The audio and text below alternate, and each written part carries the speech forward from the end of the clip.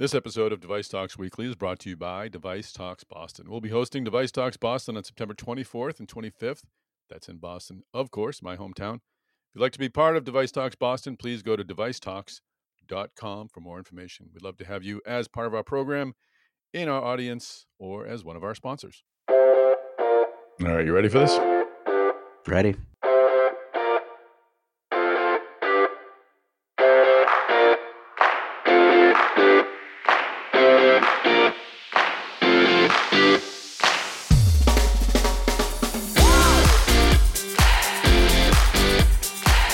Hey everyone, this is Tom Salemi. Welcome back to the Device Talks Weekly podcast. Great to have you here. We've got a fantastic episode ahead. I had a chance to speak with Scott Whitaker, the CEO of AdvaMed. Scott has been leading AdvaMed for a few years, but he has previously been involved with pandemic preparedness when he was with HHS. This is about 15 years ago. So Scott has an interesting take on how MedTech responded to the pandemic challenge. We also talked a bit about the FDA, where things may be headed with EUAs, and some housekeeping material as well. We talked a bit about the annual meeting, what his expectations are there. I had a chance to talk with an old friend of mine, John Norris of Silicon Valley Bank. John is really well known for his presentations about venture data, and he tracks the biopharma and medtech and digital health industries very closely. John and I talked about the Q1 performance of medtech startups. You might be surprised with how things went, but we'll talk a bit also about Q2 and where things are headed there. You might not be surprised about where they're headed. So it was great to connect with John. We'll have a write-up on Mass Device as well, and I think you'll enjoy both conversations. But now, of course, let's kick off this podcast with my conversation with my podcast partner, Chris Newmarker, Executive Editor of Life Sciences at Mass Device. Here I am with my podcast partner, Chris Newmarker. Chris Newmarker, how are you today? Hey, doing all right. Very busy over here. We're right in the height of earnings season, so we're churning the stories out. I know. We're churning them out, Tom. I always feel guilty when I'm making you do this podcast, and you've got quarterly reports to write, but got some interesting news to follow up on too. Abiomed made a very curious and COVID-19 related acquisition that it announced last night. Tell us a bit about what Abiomed's up to.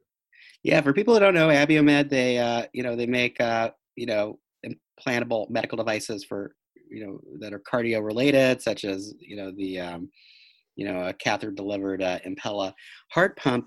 But they announced yesterday evening that they acquired a young company called Breathe that has, what's described as a compact artificial lung.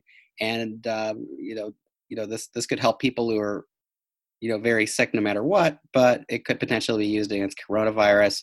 Breathe has has an application already in for 510(k) clearance. Investors like the news. Abiomed stock, we're talking here on Thursday morning, and Abiomed stock is up 15%. So, that definitely seems to, it's an interesting strategy. Investors like it.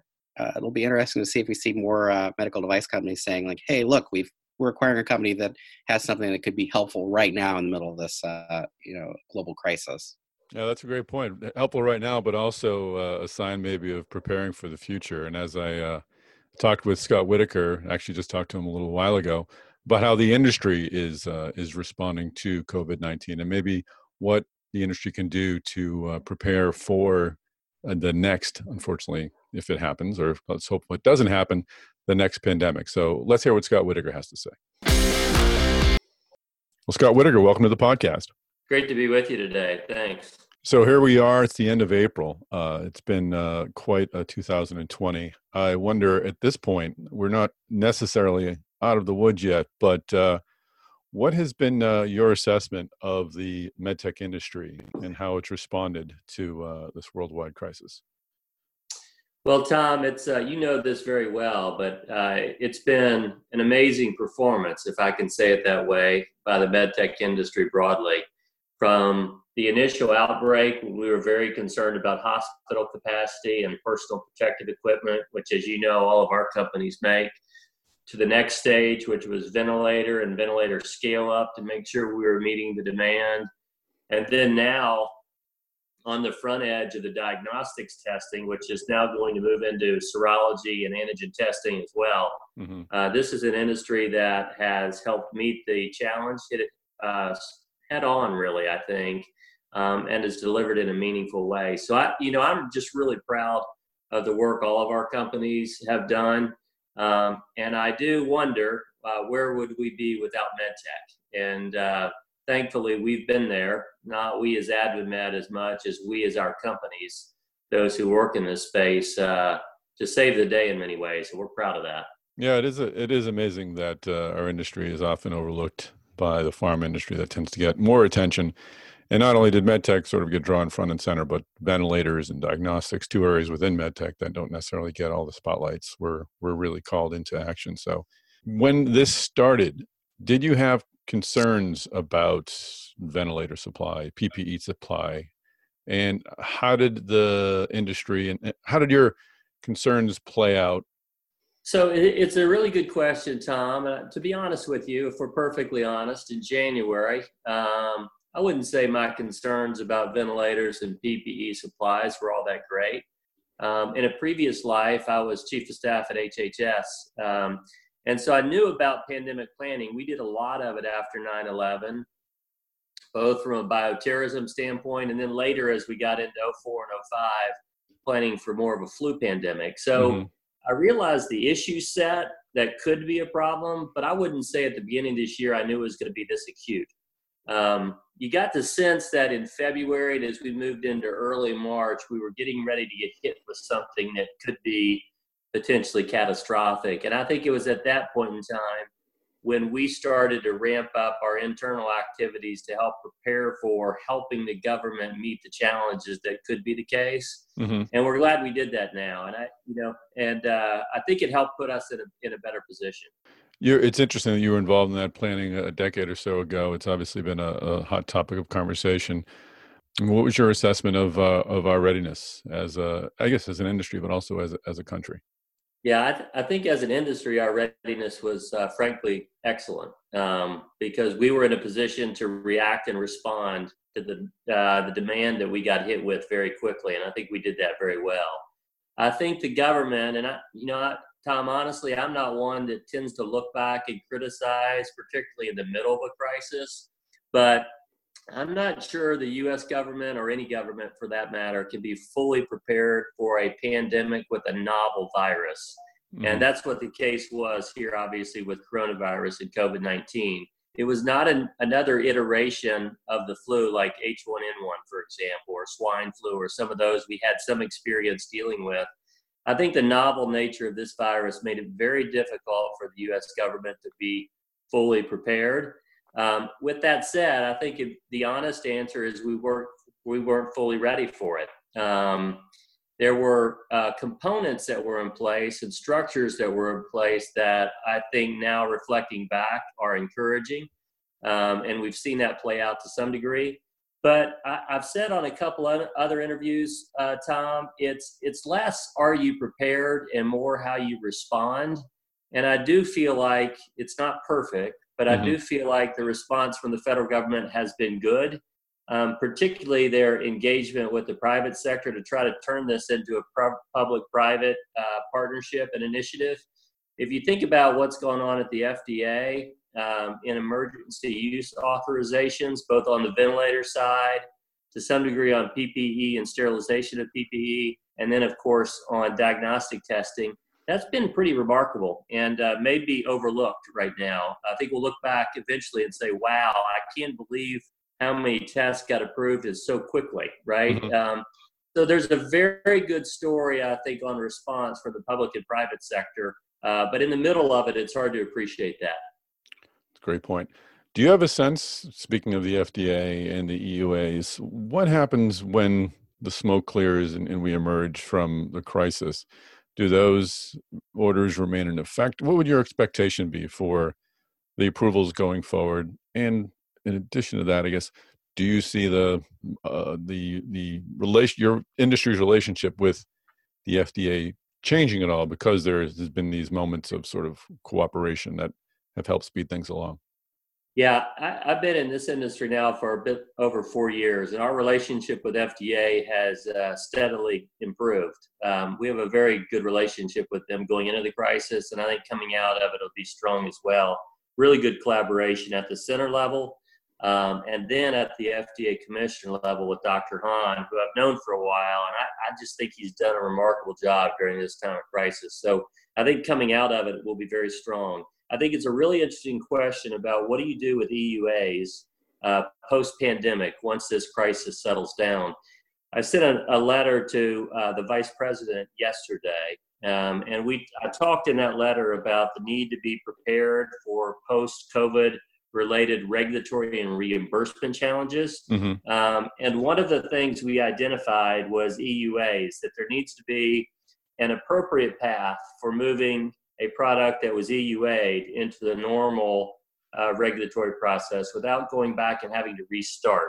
Exactly what that is, I don't know that I can articulate for you clearly today, but there needs to be a process. I don't think we've ever seen this happen on the scale that it's happened this time. And so I think collectively, the government and industry need to work towards something to provide stability to those that are already on the market and a process that makes sense. So from AdvaMed's perspective, there's not a process in place for what's next for EUAs. I think FDA believes there's a process in place. I couldn't articulate it for you today, Tom, exactly what that is, and I think partially because this is unprecedented in nature, right? The scale at which and the number of EUAs that have been approved in a short period of time. So it's natural that hiccups could occur, and I just think we want to make sure we're staying connected with FDA on that. Speaking about non-emergency FDA issues or approvals, there's been a slowdown. I don't know if any PMAs have been approved this year as a result, and I may not be accurate with that number, but it certainly has been, from my position, a slowdown. Do you feel like the industry is being held back in a way because so much time and attention is being correctly and rightly so paid to the pandemic, or other companies sort of having to slow their expectations because so much attention is being given to COVID-19? Yeah, it would be natural if that were to occur, given the bandwidth challenges that FDA has right now. I have not heard from a company on a specific product and a major problem with that. But I think in general, we have to assume that there may be a little bit of a slowdown coming out. We've also had a conversation with FDA. They feel comfortable that there's not going to be a slowdown. But I think, honestly, Tom, we just need to get through this crisis and determine that at the time once we come out of it. The challenge will be if this goes on much longer, right? Right. If the trend, which we're starting to see now, which is a downward trend in the outbreak in most states around the country, if that trend continues, it's probably not going to be a major problem for the industry.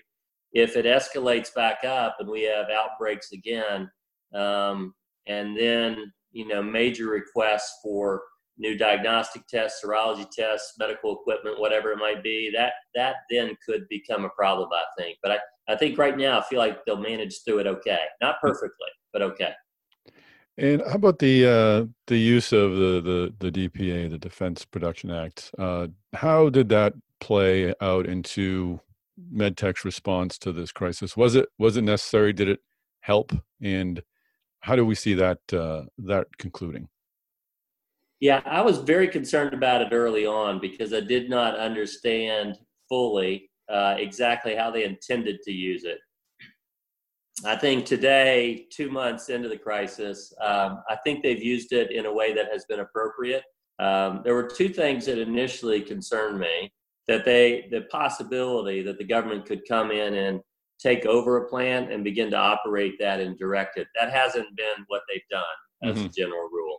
I think the appropriate use of it in the ventilator space was when they activated a non-medical device plant and then used that to scale up manufacturing of sort of the lower level ventilator machines. That seemed appropriate. The second thing that worried me is if they used it incorrectly, the impact it could have on our trade relationships with other partners. If they used it in a way that controlled and contained our ability to export and import, that could have been a problem as well. I think we need to still be concerned about it. It hasn't played out that way yet. The third thing they did, which I think was very good, was during the ventilator crisis when we had challenges around potential challenges, in some cases, real challenges in other cases, around component parts and access to component parts coming in from other countries. They moved them up the list of priorities for shipments coming into the country, imported products across the board. So by having the DPA in place and prioritizing those, it allowed those products to get into the country more quickly and not get held up at ports of entry. So that was a very good use of DPA. So my assessment now is they used it appropriately, but it's still in place. This is not over, and I think we need to make sure we're continuing that dialogue so it's not used in the wrong way. Mm-hmm. Do you think, I'm thinking just of some of the back and forth and exchanges that centered around the DPA and things on Twitter and such. Do you think the medtech industry overall was treated fairly during this? Yeah, I think fairly is the right way to describe it. Sometimes I think the DPA was used as a threat, for lack of a better expression, to warn companies that if you don't do something, this could be something we do as the government. I don't really like that, but that's sort of the reality we deal with when you're in a crisis like that. And I in reflection, I think generally it's been fair and appropriately applied. And going forward, what do we as an industry need to do to plan for something like this in the future? Do we need to look at inventory? Do we need to look at the supply chain? What role will AdvaMed play in sort of helping us prepare for hopefully the next pandemic that we hope never will come? Yeah. So, from my perspective, there's one thing that you can always do.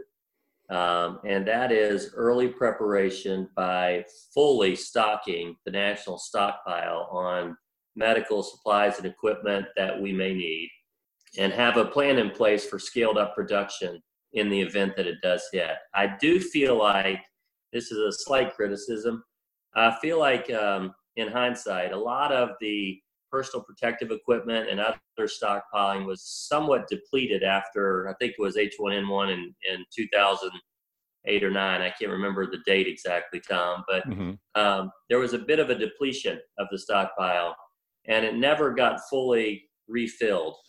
And to be honest with you, I also think that the stockpile itself is probably not high enough or full enough as a general rule, what the expectations are for that to prevent shortages in the future. And so I think going forward, we as an industry and government together can work on better understanding what capacity should be at the stockpile and how we stockpile those products. Part of that is guaranteeing a market exists, right? So it's one of the appropriate roles of government in, I think, a crisis situation. It's not fair to expect our companies to have in place plans to scale up mass production when there's no market that exists, right? And if the government through the stockpile or other means creates a market for us to scale to meet a perceived demand, then we can do that very easily. But if there's no predictability in there, it's very hard for us to do. And I think together, that's something that we can tackle and be more prepared next time. And how about on the supply chain side of things? Do we need to bring more of that production to the U.S.? Yeah, it is a great and difficult question. I think the answer is we do need more of it at home, but I think we also need to recognize the supply chain is global in nature, and that's not going to change overnight.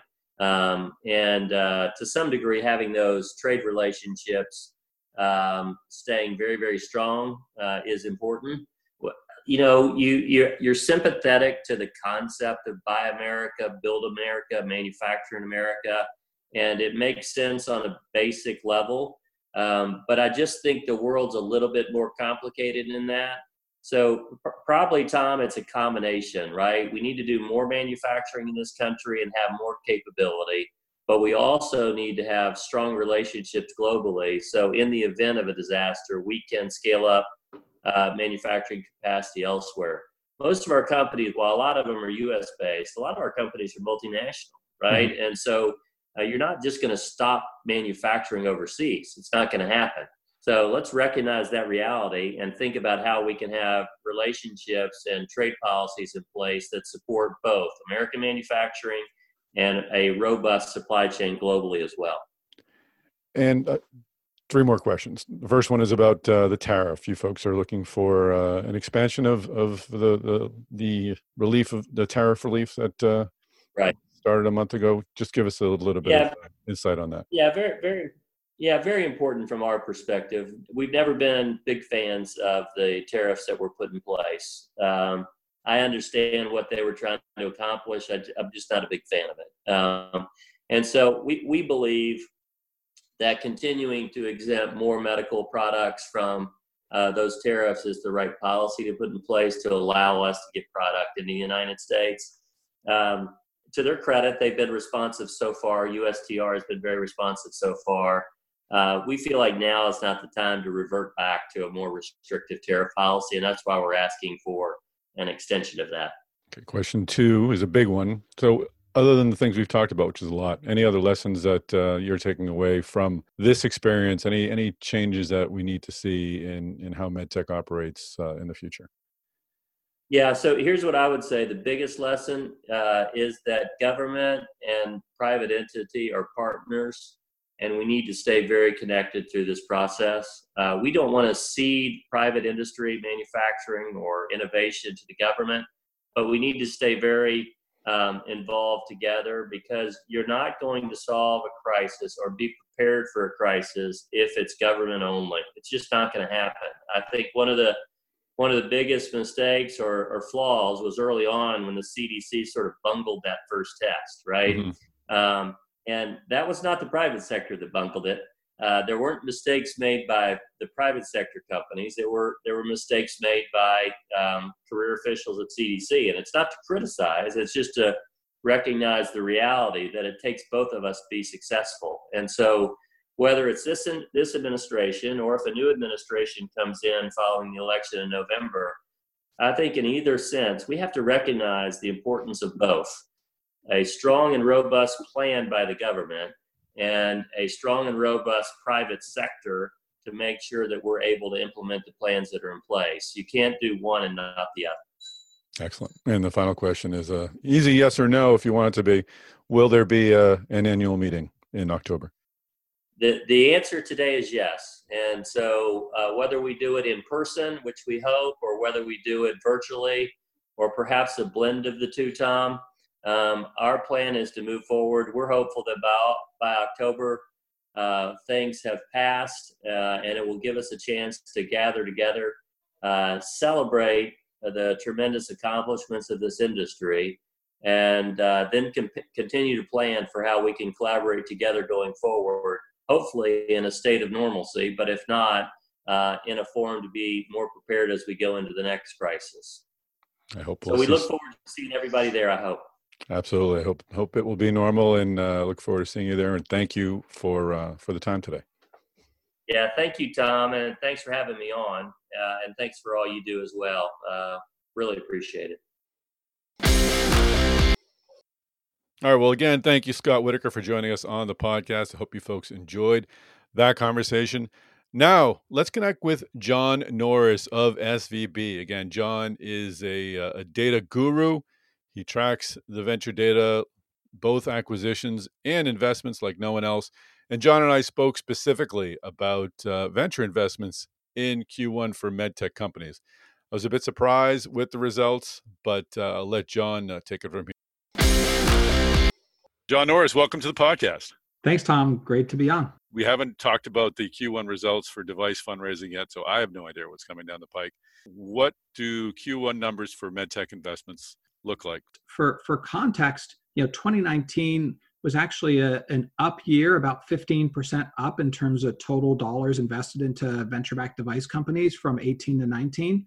And that was right around $4.9 billion. And when I look at Q1 2020 numbers, in the first quarter, we were at $1.2 billion. So in fact, that basically puts it on pace for the 2019 numbers, which was very good numbers. But obviously, we really didn't see any significant sort of, backdrop of the pandemic in which we find ourselves currently a part of, really for the whole quarter. I mean, now most of the deals that were in the queue to close sort of did close, at least anecdotally, talking to the venture folks that I work with quite a bit at most of the similar valuations. And so all the Q1 numbers really are sort of a function of sort of the go forward, non-interrupted, venture world. Now we're in a totally different world. That's interesting. I mean, I as I said in an earlier podcast, I recently bought a house, and we had made the offer in early March and closed on it in late March. And at that point, we needed a house. We weren't gonna not close on it. But venture capitalists are notoriously, they get spooked easily, and I'm surprised that you didn't see a decline in March, at least even anecdotally, that a lot of people might have just taken their money and head for the hills. I think the ones that were at the 1-inch line and ready to go over pretty much got done. Mm-hmm. I will say for deals that were earlier in the negotiation process and probably actually, frankly, aren't even closed at this point, or maybe just closed, valuation definitely was a point to discuss and was reopened, at least from what I have heard from some of my conversations with investors. So the ones that were right at the edge that finally did close and probably got posted to Q1 2020, everything was pretty much done at that point. So there wasn't reopening. There weren't, term sheets pulled, at least anecdotally to my knowledge. Interesting. So again, quarter to quarter, Q1 19 to Q1 20, what were the dollar figures again? So, so if you look at the full year 2019 at about 4.9 billion, mm-hmm. and then if it was Q1 2020 at 1.2, so that gets you about 4.8, which is sort of right on track.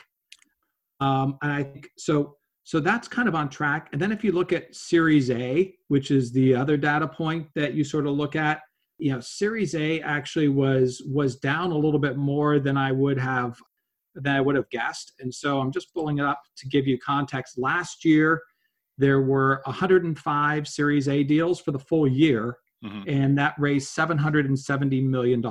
So 105 deals, $770 million, which was down from 2018 in terms of dollars. It's probably about 15% down from 2018.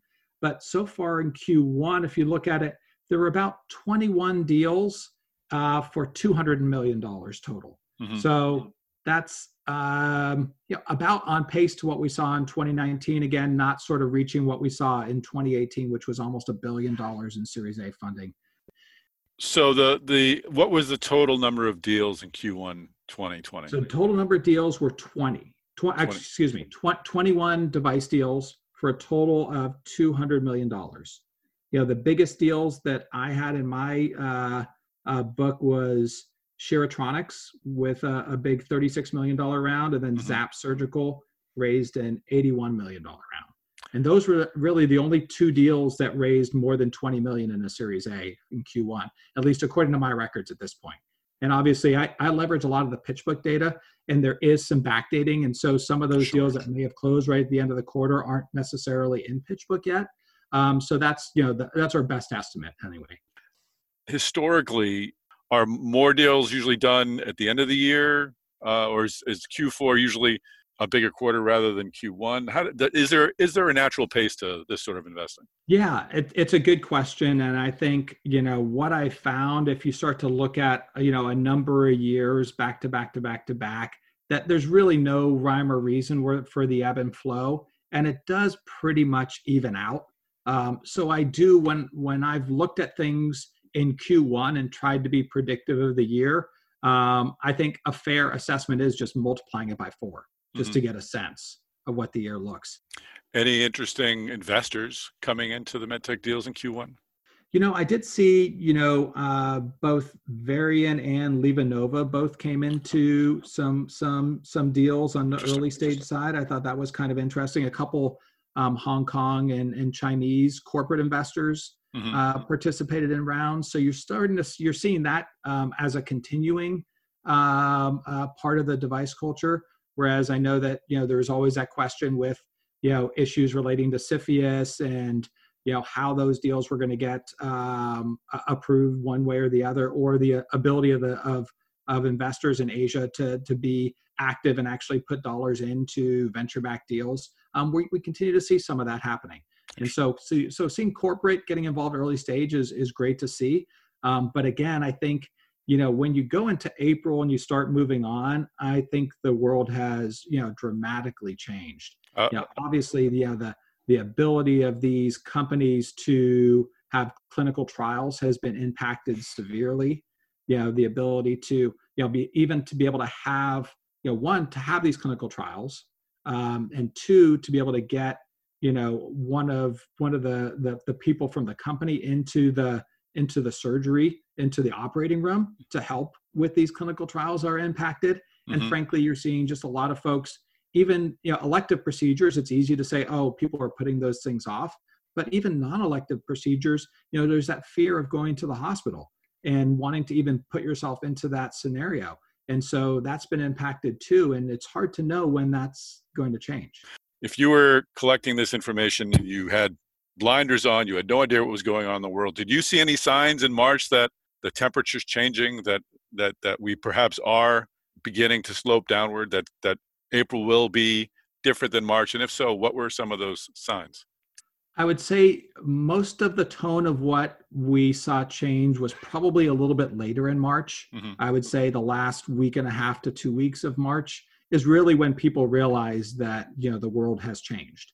And that's when what we really saw start to happen was the venture investors that invest in device really starting to critically look at their portfolio and understand the ramifications of, staying at home and the impact of hospitals, and understanding that, things could get closed for a significant amount of time. Mm-hmm. And so what we really started to see was, venture folks really looking at their portfolio and saying, okay, let's assume that, there's no revenue for 3 to 6 months. What does that look like? Let's say things open up in Q4 and you start to get, revenue back then. What does that look like? What does your cash burn look like? How many employees do you have? How can we structure something to, if we can tread water, let's tread water. But if we have to do something significant, then you have to think about, furloughing workers, mm-hmm. or cutting back cash burn, or, not doing a clinical trial and delaying on that while you still have a company and are burning cash on a monthly basis. These are all very difficult, things for investors and companies to have to do. But it really started to come to a head, I'd probably say, in the last week of March. Interesting. And final question. I mean, you've been tracking these numbers for a long time. You've been through a few booms and a few busts. If you had to make an educated guess of what the next 3 quarters will look like, what does it look like in terms of numbers and deals committed, but also what does it look like in terms of funding opportunities that startups may pursue, different sort of strategies? Is there sort of a playbook for running and raising money in this sort of environment?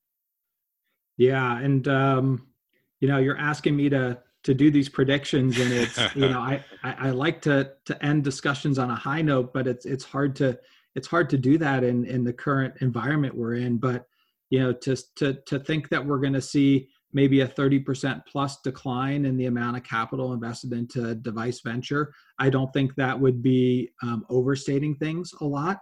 I think, Series A is going to be impacted, especially as one, investors are really dealing with their portfolio right now. And it was already a small group of Series A investors that were out there to begin with.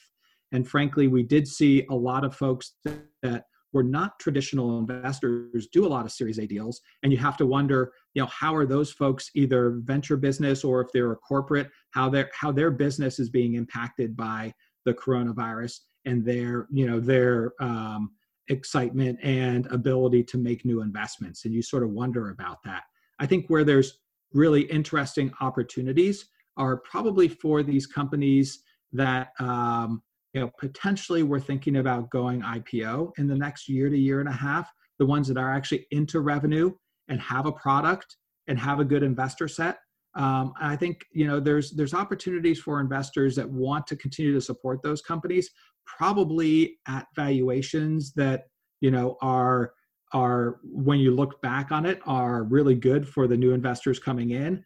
but are not so drastically hampering that these companies aren't interested. And so there could be sort of a win-win there where, this new capital comes in to help people get through, this next 6-month period plus, so that once these procedures are starting up again, that sort of revenue comes back. And nobody quite knows how fast that revenue will come back, but these companies are doing well right now. And you'd have all intents and purposes to believe that those companies will do well in the future when things start to open back up now. So I think that these late stage opportunities where all of a sudden sort of the tourists that were coming in and bidding up those deals are not necessarily as active. It's more of a role for maybe the traditional venture investors that have a strategy of investing through the long term to come in and really help support these sort of later stage companies. So I think that's, if there's anywhere where a lot of the capital is probably going to go, it's going to probably be going to those type of companies. Great. Well, great to talk to you. We've talked for a long time, and it's nice to have some comfort food for the ears, and sort of hearing your report on Q1. It just gives me a little bit of normalcy. So it's nice to have the connection, even though the message is a little uncertain at the moment. But thanks for joining us on the podcast, John. Yeah, I always love talking with you, Tom. So stay safe and be well. All right, Chris, there you have it. Another Q1 report that was strong, but some warnings about what's coming in the future. We're not sure what the venture numbers will look like in Q2. We'll have to wait for July to see what report SVP comes out with regarding medtech investments. Yeah, exactly. We are getting a lot of warnings that the second quarter is going to have some grim results, but hopefully a lot of these companies are right that we're going to hopefully start to see a recovery as we head into the third and fourth quarters. And it's interesting too, talking about the future. These, even right now, the whole focus is on the COVID-19 pandemic, as it should be. But these companies aren't giving up on the other stuff they were developing. And our senior editor Danielle Kirsch had a really good roundup that we posted on Medical Design and Outsourcing and Stubbed on Mass Device about the stuff they're still planning to launch this year, and it's a whole array of things. The PMAs, we aren't seeing much of them now, but these companies really have all these plans and stuff they want to reveal later this year. Whether it's Medtronic, whether it's trying to do a comeback with renal denervation systems to treat hypertension, to Johnson & Johnson, it's robotic surgery plans.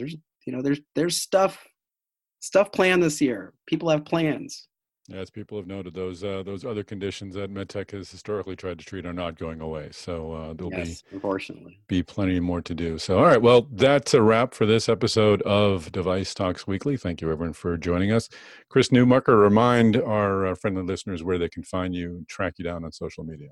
You can always track me down on Twitter at Newmarker, just like a new marker. I'm on LinkedIn, and you can also email me at cnewmarker@wtwhmedia.com. And I'm on Twitter. You can find me at MedTechTom. I'm also on LinkedIn, Tom Salemi. And my email is tsalemi, SALEMI, @wtwhmedia.com. All right, well, that's a wrap. Please make sure you subscribe to this podcast. That way you'll have it sent directly to your listening device each and every week. And make sure you tell your friends. Share this episode on your social media channels. Connect Chris and I to those posts. We'd love to be part of those conversations. And of course, tune in next week. We'll have another great episode of Device Talks Weekly. And everyone, stay safe.